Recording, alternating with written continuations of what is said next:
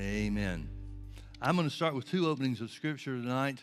One is in Galatians chapter 3, and the other is in 2 Corinthians chapter 5. Hallelujah. Guys, I don't know what it is about the lights, but something's different. I feel like I'm in the dark up here. I are.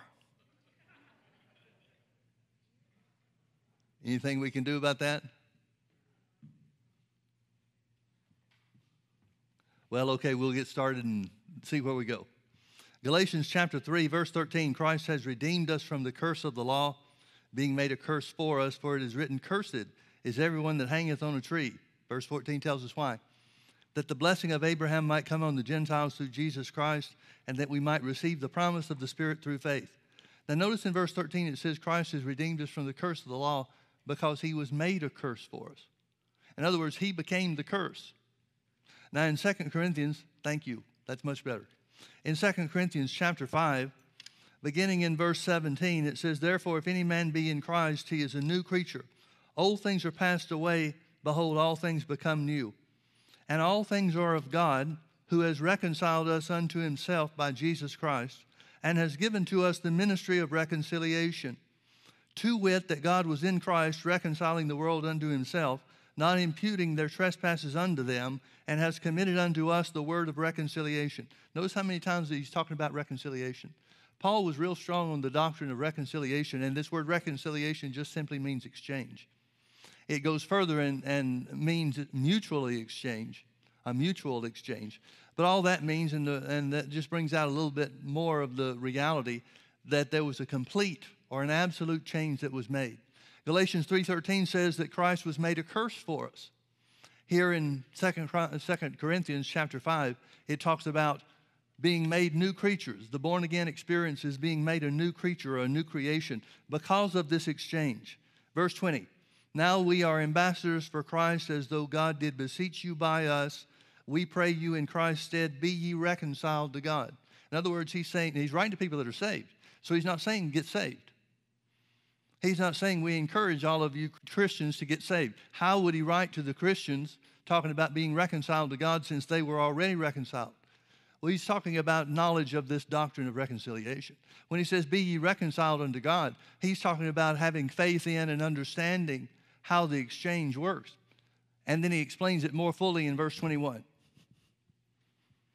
"For he," talking about God the Father, "has made him," talking about Jesus, "to be sin for us who knew no sin, that we might be made the righteousness of God in him."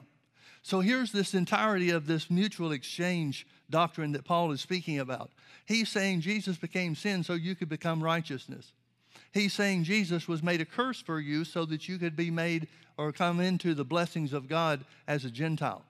Now, do you remember in the last night Jesus was with his disciples? Luke 22 brings this out about verse 44, 45, somewhere around there. It tells us about how that Jesus left the Last Supper, took his disciples with him, and went into the Garden of Gethsemane. And it says that he prayed, and remember he asked his disciples to pray too, but they fell asleep. And Jesus was praying. He was in great distress. And he prayed, "Father, let this cup pass from me. If it be possible, let this cup pass from me. Nevertheless, not my will, but your will be done." Now, I want you to think about that prayer. He's saying to God, if it's possible. Well, with God, all things are possible. He's talking about the work of being made the curse for us. He's facing the cross. He knows it's just going to be a matter of minutes before the Jews bring their military force, military guard, into the garden with Judas. And because of Judas' betrayal, he's going to be taken captive. He's going to experience all the things of the cross that lead to his death and his burial. And it says that he was in agony. And he was praying so hard that there were great drops of blood that came through his skin, penetrated his skin, and dripped on the ground. Now, medical science tells us that that has happened on rare occasions. But there's never been anybody that did that or experienced that and lived. There are times when someone's stress or circumstances are so difficult that blood will begin to flow from their pores. But there's no medical record of anybody that's ever survived that. And so it says of Jesus, he began to sweat great drops of blood, and an angel came and strengthened him. And then the next thing that it says is very interesting. It says, and he prayed more earnestly. So he's praying to such a degree that it's affecting his physical body.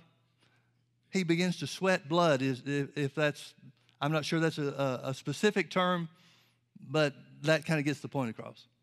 And so the angel of God appears and strengthens him. So what does he do? He prays harder. It doesn't say that he sweat great drops of blood again, but I don't know what more earnestly would be if it's not more of the same. Why is Jesus in agony over this? We know what's going to happen. He does too. He knows that he's going to be beaten. He knows that the scripture has to be fulfilled, that by his stripes we are healed. So he knows there's a beating coming. He knows there's a painful death that's coming. But folks, if that's all that he's facing, if that's all the reasons, or if those are the only reasons that he's in agony in the Garden of Gethsemane, I have a hard time with that. Nobody could man up more than Jesus. We know that Jesus spent less time on the cross before he died than either of the two thieves that were on his right and his left. And on top of that, we know that there are examples, many, many examples in the early days of the church, the first generation of the church.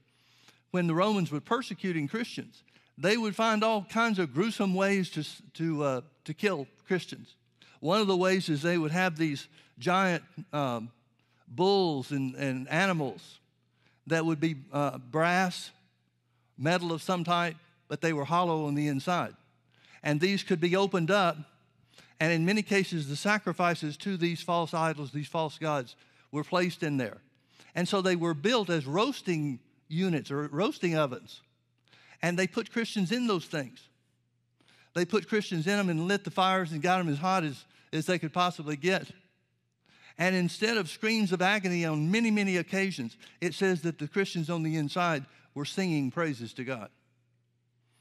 There are a lot of times where we have historical records, again, of the early days of the church, the first generation, specifically during the first generation of the church, where other means of death were employed. In John's case, boiling with oil, but he didn't die. His skin didn't react in any way whatsoever. And so what I'm saying is there are historical evidences of times where the power of God would be on Christian martyrs in such a way that they escaped the pain of the death that they endured. Well, if we see that God did that for early Christians, why couldn't God have done something like that for Jesus? Why couldn't he have done something to alleviate the suffering? Because God is a just God. See, when the Bible says that Jesus was made to be sin for us, when the Bible says that Jesus became a substitute for us, there was not one corner that God could break or cut. There's not one rule, not one scintilla of suffering that was necessary that Jesus could escape. And he knew it was going to be something. I believe that he knew that it was going to be something more than just physical pain leading to physical death. Turn back with me to Psalm 88. Psalm 88 is a mystery to many, many believers. It seemed to be a mystery to the translators as well. I'm going to start here under the heading of Psalm 88. Before the psalm starts, there are oftentimes descriptions of what these psalms are for or about. Let me read to you what's in this King James Bible that I'm reading from, the Nelson. Psalm 88 is a song or a psalm for the sons of Korah to the chief musician upon something I can't pronounce and something else that I can't pronounce.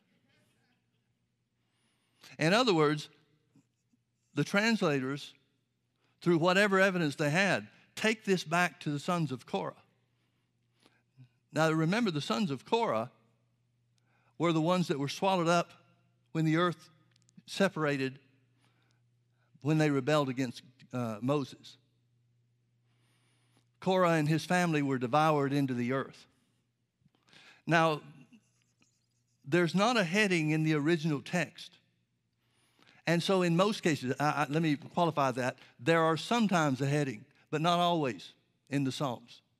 There's not always ironclad information about what these Psalms were for or when they were given. And it seems that the translators, because there's nothing here that really talks about the sons of Korah and the experience that they had being swallowed up by the earth, there's nothing that identifies or specifies them that I can see. But trying to ascribe it to something, Korah is the best guess that the translators had, I guess. Let me start reading in verse 1. O Lord God of my salvation, I have cried day and night before thee. So it's not talking about just one instance. It's not talking about just one period of time. It's talking about something that happened over a period of at least 2 days or nights. I have cried day and night before thee. Let my prayer come before thee. Incline thine ear unto my cry. For my soul is full of troubles, and my life draweth nigh unto the grave. That phrase where it says, and my life draweth nigh unto the grave.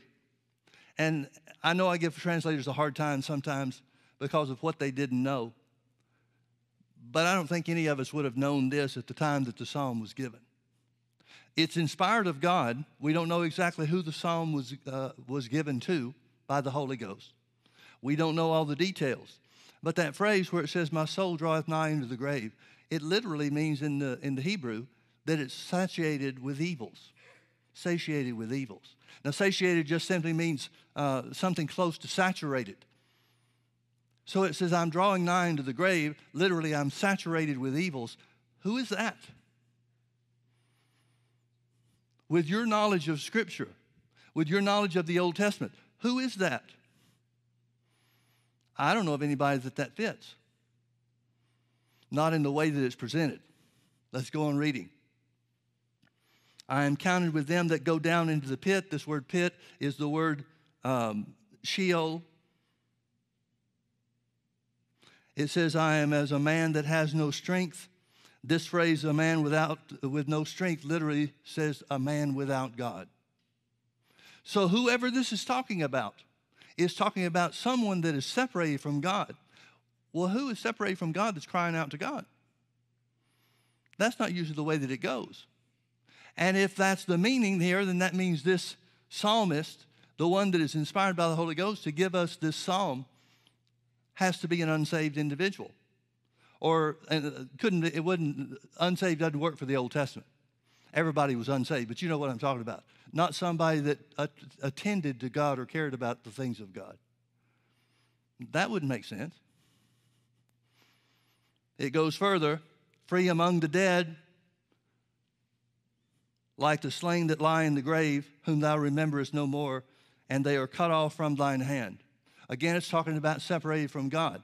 But now it can't be talking about somebody that's separated from God here on the earth. It's talking about free among the dead. He's already talked about going down into the lower parts of the earth, going down to Sheol, the place of the spiritually dead. It can't be somebody that's still here on the earth. Well, that narrows the field a little bit, doesn't it? Verse 6, thou hast laid me in the lowest pit, in darkness, in the deeps. Now this is describing this work, the description of things that we've talked about, and others that even go further, is the work of God. Folks, this has to be talking about Jesus. It has to be talking about Jesus. Now, at what point was Jesus saturated or satiated with evil? At what point was Jesus a man without God? Only after his crucifixion. Only after he had committed his spirit into the hands of God. And he laid down his life and he became sin, as Paul tells us in 2 Corinthians chapter 5. Thou hast laid me in the lowest pit, in darkness, in the deeps. Thy wrath lieth hard upon me. I want you to get the picture. Again, this has to point to Jesus and only to Jesus. When was the wrath of God upon Jesus? Only when he was made sin. only when the exchange was being made. Spiritual death for eternal life. Sin by nature, spiritually dead by nature, versus spiritually alive. Thy wrath lieth hard upon me, and thou hast afflicted me with all thy waves. This word waves is the word breakers. It's talking about, have you ever seen whether in person or on video or something, have you ever seen when the seas, the oceans, are in such turmoil that the waves just come crashing down on the shore? I'm not talking about little gentle things that sweep in and out, but when the full force of the ocean is slamming into the sand. The force behind some of those things, we've had a chance to see that on a couple of occasions. And the force behind those waves, nobody gets out in them. At least nobody gets out. Surfers are crazy. You know that. Everybody knows that. Sometimes surfers try to get in the middle of these storms when the waves are the highest. But there's no way any of them would risk riding it into the shore because of the force of the waves that are breaking onto the shore. That's what Jesus, if this is talking about Jesus, and folks, if it's not, I don't know who it would be. Nobody else I know of fits the description. And it says, thy wrath lieth hard upon me. Thou hast afflicted me with all thy waves. It's talking about punishment. Apparently, the punishment, the price, the sacrifice, the substitutionary work of Jesus wasn't finished when he died on the cross. Now, if Jesus is facing things like what's being described here, the wrath of God lying hard upon him, being a man without God, being among the dead, then apparently there was still punishment, still a price to pay during the 3 days and nights between his death, his burial, and then his resurrection. And folks, I can't help but believe that that's what Jesus is pulling away from in the Garden of Gethsemane. I don't think he's pulling away from physical death. That was the easy part. That was stuff that just happened in a matter of hours. Don't get me wrong, it was painful, it was terrible, it was horrible. But in my opinion, if I understand the character and the nature of God in the Scriptures as it describes it, it seems to me that the greater punishment was after his physical life had ended. It's certainly true if these Scriptures are talking about him. That would have to be the case. Well, it says some more. Thou hast put away mine acquaintance far from me. One translation says he's a man without friends. Well, unless it's talking about the Holy Ghost as being a friend, I'm not sure that helps as much. But his acquaintance could very well be the fact that the Holy Spirit had departed from him. You remember on the cross, one of the last things Jesus said is, my God, why hast thou forsaken me? He wouldn't say that he was forsaken if the Spirit of God was still with him. If the Spirit of God was still there, then he would have still been joined to his heavenly Father. But at the point that he was made sin, he had to die spiritually. It was a requirement. It was what was necessary for the price to be paid. Thou hast put away mine acquaintance far from me. Thou hast made me an abomination unto them. I am shut up and I cannot come forth. Remember, Jesus said about his life, he said, no man takes my life from me, but I lay it down willingly.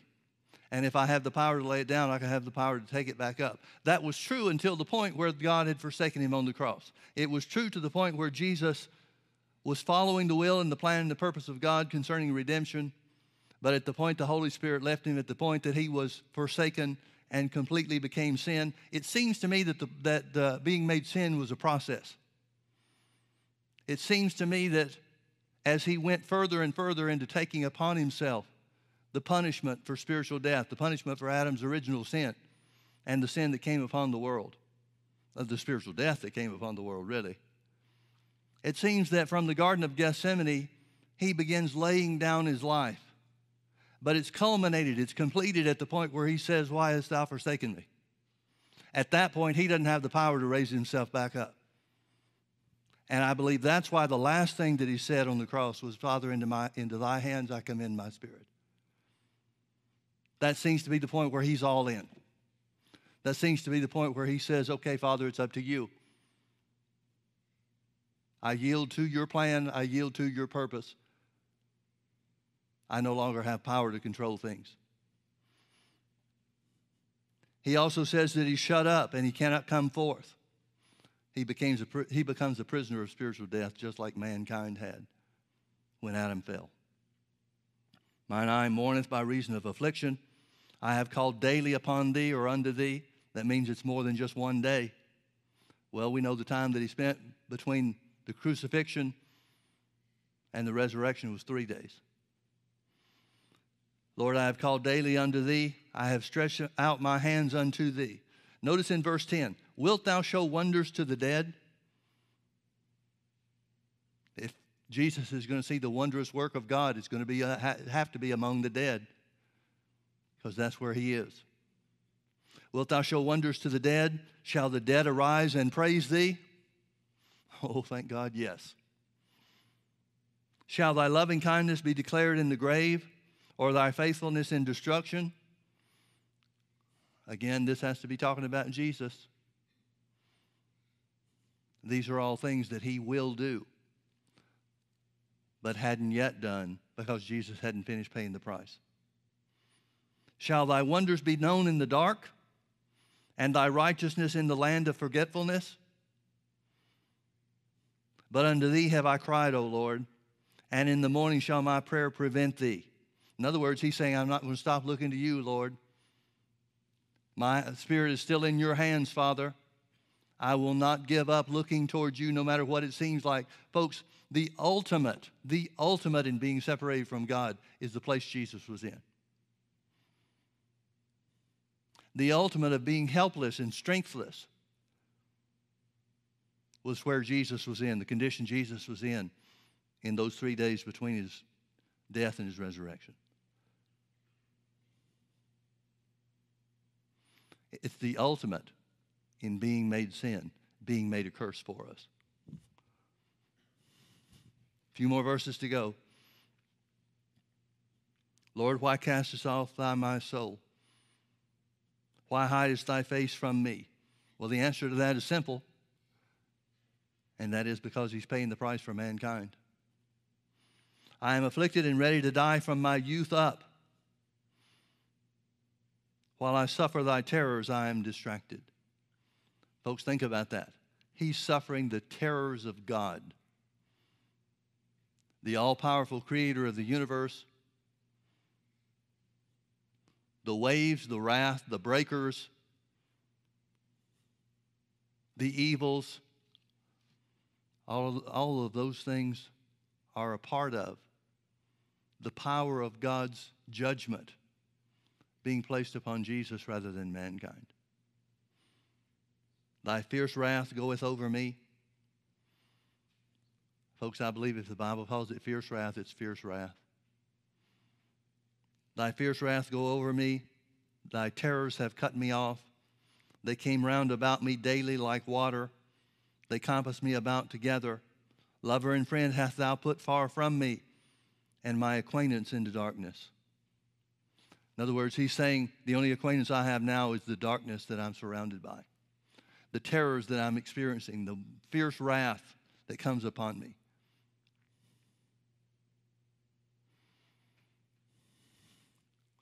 These are things that were necessary to bring about and complete the redemptive plan of God. Now turn with me over to Romans chapter 3. Romans chapter 3. This morning, if you were with us, I took some time to read in Leviticus chapter 14 about the requirements of the atoning work made by the priest for a leper who's cleansed. And the details, and I didn't even read the whole chapter, but the details, the tedious details of those things that were identified about what to do and how to do it, how those things had to be done. It gets into the minutia of the activity that was required. Now, the only reason I bring that out or mention it is that this world that we live in and the laws that govern it, the laws of physics that govern it, and the tiny, minute details that are involved in all of the creative work of God that we see around us. And science is only just figuring out some things. It's not uncommon at all for science to come up with a discovery of something that they didn't know before, some little thing that if this some little thing was out of balance, then all of creation would cease to exist. And there's thousands, maybe millions of those things that scientists are just figuring out that exist here in this planet and make it something that is unbelievably unique and unbelievably made. Let's start reading in verse 23, Romans chapter 3, verse 23. It says, "For all have sinned and come short of the glory of God." Notice verse 24, "being justified freely by his grace through the redemption that is in Christ Jesus, whom God set forth to be a propitiation." The word propitiation here is a difficult one. It means the mercy seat. You remember how the Ark of the Covenant is made, or drawings that we've seen of the Ark of the Covenant? We don't know if they're accurate. We don't know if they're a real way that the Ark was. But a couple of things that we do know. We know the top had angels on either end of it, and their faces are covered by the wings that come forward. And underneath those, or between those two angels, there's a little bowl type thing built into the lid. And that bowl was the place where on the Day of Atonement, the high priest would bring the blood in to the Holy of Holies and put that blood there in that little bowl, sprinkle that blood on the lid that was made to catch the blood that was offered, the sacrificial blood that was offered. Now that, when the blood was applied, it was called a mercy seat. That's what this propitiation means. But before the blood was applied, or without blood being applied, that mercy seat became a judgment seat. And that's why it was so necessary for Israel to follow the details, again, the minute details of the sacrifices that were required by God from man, and the method and the manner in which they were to be carried out and entered into. So here where it's talking about propitiation, it's talking about mercy seat. But the real thought that's important behind it is the substitutionary work of the sacrifice.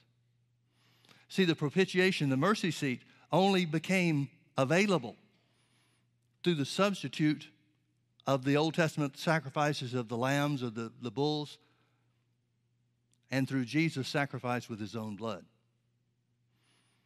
So this is talking about what Jesus is concerned, is the same thing that Paul was speaking of to the Corinthians, and he tells some about it to the Romans as well, about the doctrine and the ministry of reconciliation. It's a part of the exchange. It's a part of the substitutionary work of the Messiah. So it says, "For all have sinned and come short of the glory of God, being justified freely by his grace through the redemption that is in Christ Jesus, whom God set forth to be a propitiation," or a substitute, "through faith in his blood, to declare the righteousness for the remission of sins that are past through the forbearance of God. To declare, I say, at this time." Notice verse 26. The language is a little difficult for us, and I think a lot of times we get caught up in the language, the difficulty of the language, and fail to realize what he's saying. There are a lot of things that are right out in front of us, right in front of our face, that it seems that we miss it because we get bogged down in the language. But here it says the mercy seat, or the substitution, is for the purpose of verse 26, to declare, I say, this time, his righteousness, that he might be just and the justifier of him which believeth in Jesus. Now I want you to notice that phrase, that he might be just and the justifier of those who believe in Jesus, believe in the shed blood of Jesus as our substitute. Folks, that phrase, that he might be just, is so overlooked by the body of Christ. It's so overlooked by the body of Christ.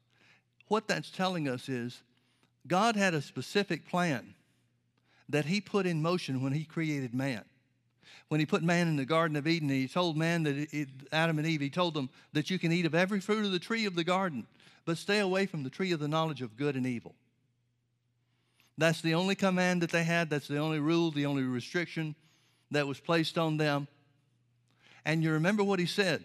He said, if you eat of the tree of the knowledge of good and evil and disobey me, disobey my commandments, he said, thou shalt surely die. Thou shalt surely die. Well, we know the death he's talking about wasn't physical death, because they didn't die for 930 years after they committed sin. So the death that he's talking about had to be spiritual death. There's only two kinds of death: physical death and spiritual death. So when he said, thou shalt surely die, he's talking about spiritual death. We see from Romans chapter 5, verse 12, wherefore as by one man sin entered the world, and death by sin, so death passed upon all men. Adam's sin opened the door to spiritual death for all of mankind. Well, God certainly knew that that was going to happen before it happened. He knows the end from the beginning.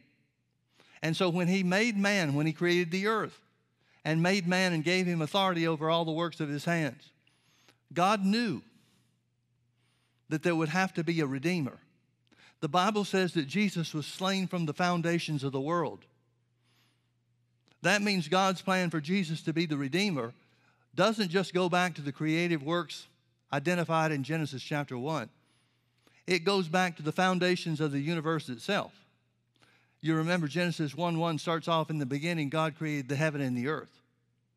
And the earth became without form and void, and darkness covered the face of the deep. Well, it's not talking about Jesus being slain from the recreation of the earth that man was put in charge of and placed in the middle of. It's talking about God's plan of redemption before man was ever made. See, God didn't just have to play this by ear. Once Adam and Eve fell in the Garden of Eden, then God has to have a conference again with the Holy Ghost and Jesus and say, well, they've messed things up. Now what are we going to do? God's plan for Jesus to be man's Redeemer was before man was ever created, before the universe was ever set in motion, and before the earth ever had a chance to become without form and void, however that went. God's eternal plan was to create man and to provide for his redemption through Jesus, his Son. So here where it says God operated the way that he did, that he might be just, we have to understand that that means that all the penalties and all the punishment and all the suffering and all the things we read in Psalm 88, which I am sure only scratches the surface of the things that were going on. I doubt if there's any way to adequately describe the things that Jesus suffered when he was in the lower part of the earth. Now, folks, this is not some strange doctrine. You may remember in Ephesians chapter 4, where it says when Jesus ascended up on high, he led captivity captive. And then it goes further into saying, now that we believe and we know that Jesus ascended unto heaven, what's the big deal about believing that he descended into the lower part of the earth? Now, I know it's a real hot button issue for some people. But if Jesus didn't pay the price of spiritual death, remember the wages of sin is death. Somebody had to die. If Jesus didn't die the death of the unrighteous, then you still have to for yourself. And that contradicts everything about the gospel and the substitutionary work that Jesus performed. So here where it says God operated in such a way that his righteousness might be magnified, so that he might be just and the justifier of them that believe in Jesus. It means, just again, as we said before, there was not one of the smallest corners that God could cut and make it easier on Jesus. He had to take the full brunt of the punishment in order to obtain for us an eternal redemption. So whatever is going on in the depths of hell, whatever is taking place, notice in Romans chapter 4, the last verse of the chapter, verse 25. I'll back up to verse 24 so that we can get a little bit of context. It's talking about the faith of Abraham. how that believing God, he believed God and it was counted unto him as righteousness. Verse 24 of Romans chapter 4, but for us also to whom it shall be imputed, talking about righteousness, if we believe on him that raised up Jesus our Lord from the dead, who was delivered for our offenses, that means he became sin for us who knew no sin, and was raised again for our justification. That word for is incorrect. If you look up the word in the Greek, you'll find out that this word, this preposition that's translated for in this case, has to do with time, not cause. It has to do with time. So it would better be translated, who was delivered for our offenses. Well, let me get the exact reading or rendering. I don't want to mess it up. Who was delivered for our offenses and was raised again when we were justified. In other words, there was a moment in time when the price, all the things that we read about in Psalm 88 rather, when all the things had come to an end, and after those 3 days, when Jesus was in the heart of the earth, the lower parts of the earth, there came a moment when all those things were satisfied. And God could justly, rightly, not because any corners were cut, but because Jesus fulfilled the punishment and paid the price. There was that moment in time when God said, that's enough. The work is done. And because he did it in a just manner, Satan has nothing to say. Doesn't keep him from talking. But he has no right to claim that Jesus didn't perform the complete work. Now, folks, what I want you to understand, well, let me turn with me to Hebrews chapter 9. Let me make this comment, read a few scriptures before I make the comments that I started to make. I'll come back to them. Hebrews chapter 9. Let's start in verse 11. But Christ being come a high priest of good things to come, by a greater and more perfect tabernacle, not made with hands, that is to say, not of this building, neither by the blood of goats and calves, but by his own blood he entered in once into the holy place, having obtained eternal redemption for us. For if the blood of bulls and of goats and the ashes of a heifer sprinkling the unclean sanctifieth to the purifying of the flesh, in other words, he's saying, if the Old Testament sacrifices worked for a year, how much more shall the blood of Christ, righteous blood, who through the eternal Spirit offered himself without spot to purge your conscience from dead works to serve the living God.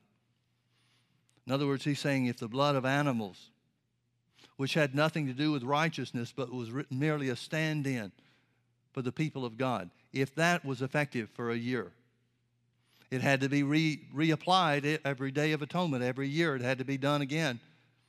But he's saying if the Old Testament ritual and the substitutionary work of the Old Testament sacrifices were effective, limitedly so, but still were effective for a period of time, how much more shall the blood of Jesus provide for us an eternal redemption? In other words, there came that moment of time when God said the price has been paid. The Bible tells us that the Holy Ghost came back upon Jesus. Jesus became the firstborn among many brethren. If Jesus was the firstborn, he couldn't be the firstborn from the dead because other people have been raised from the dead before him.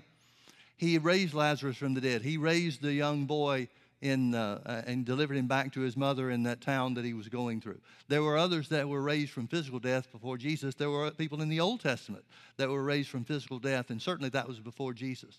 So when the Bible says Jesus was the firstborn among the dead or from the dead, it's got to be talking about spiritual death because nobody had ever been born again from spiritual death.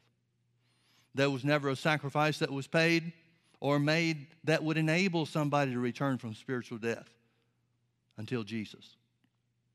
So the life of God comes back upon Jesus. He is made righteous.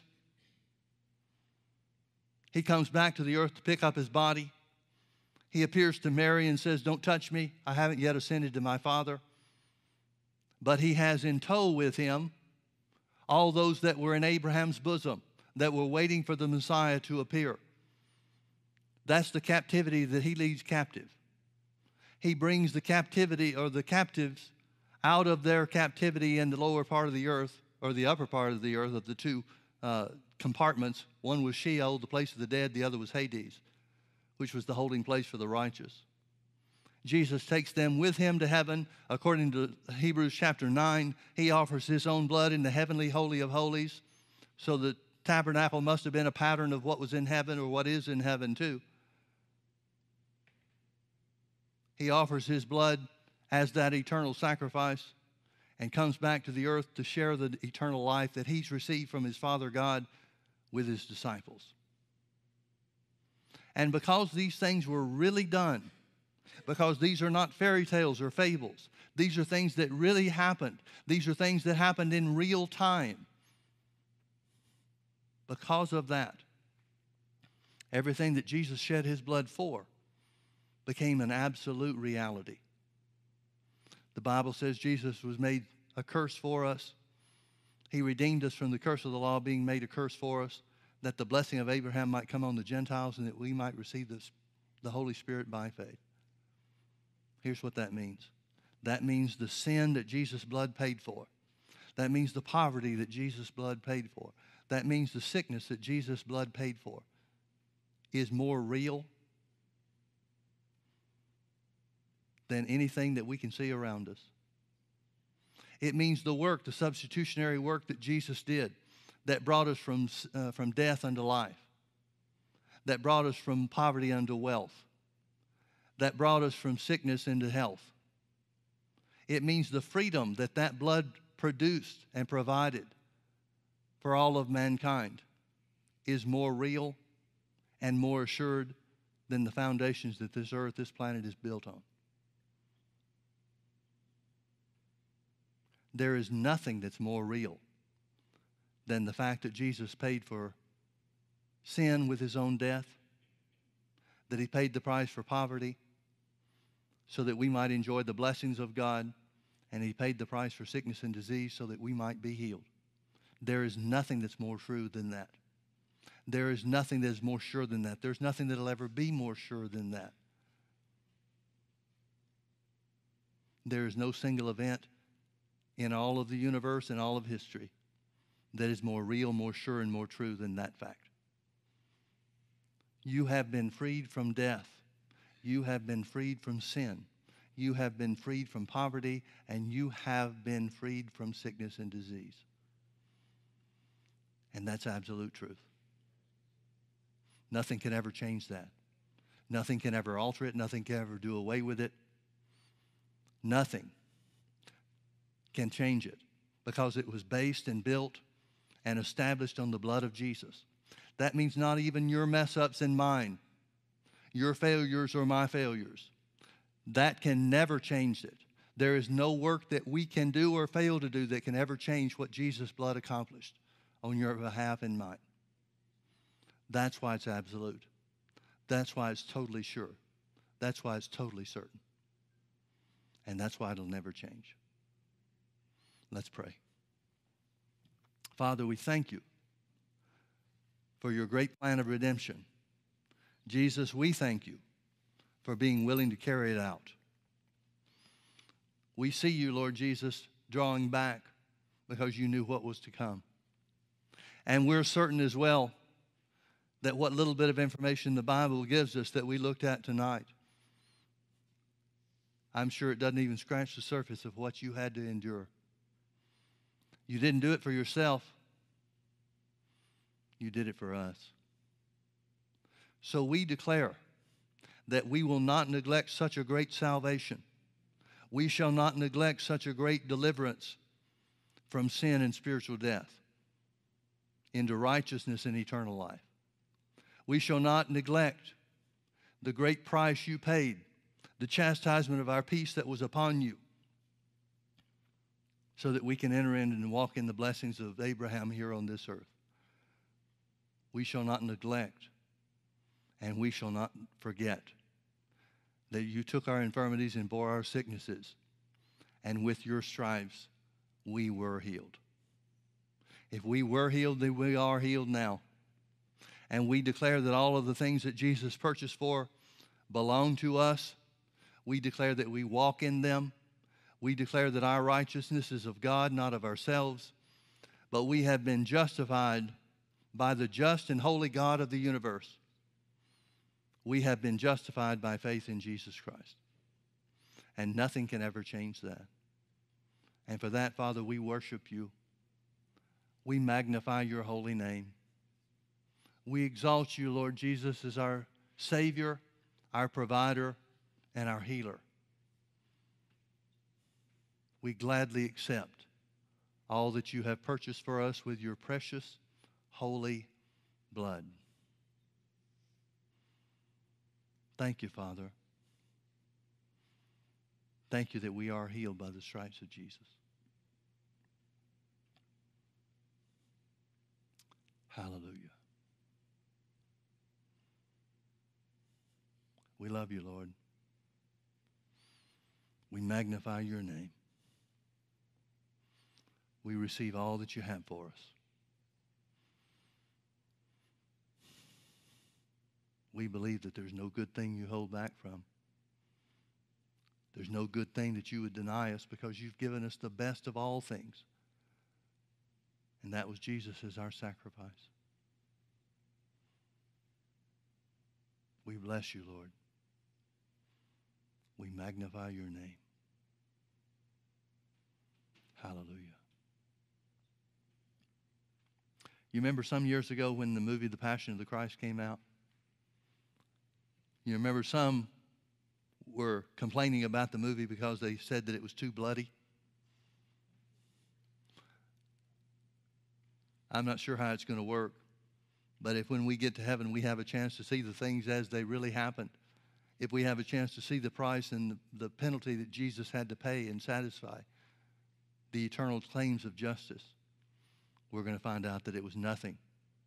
The movie didn't portray anything in the way that it really was. Our religion is a bloody religion. Thank God it is. Because without the shedding of blood, there is no remission of sins. Thank God Jesus was willing to shed his. Amen. Say it with me. The Lord is good, and his mercy endures forever.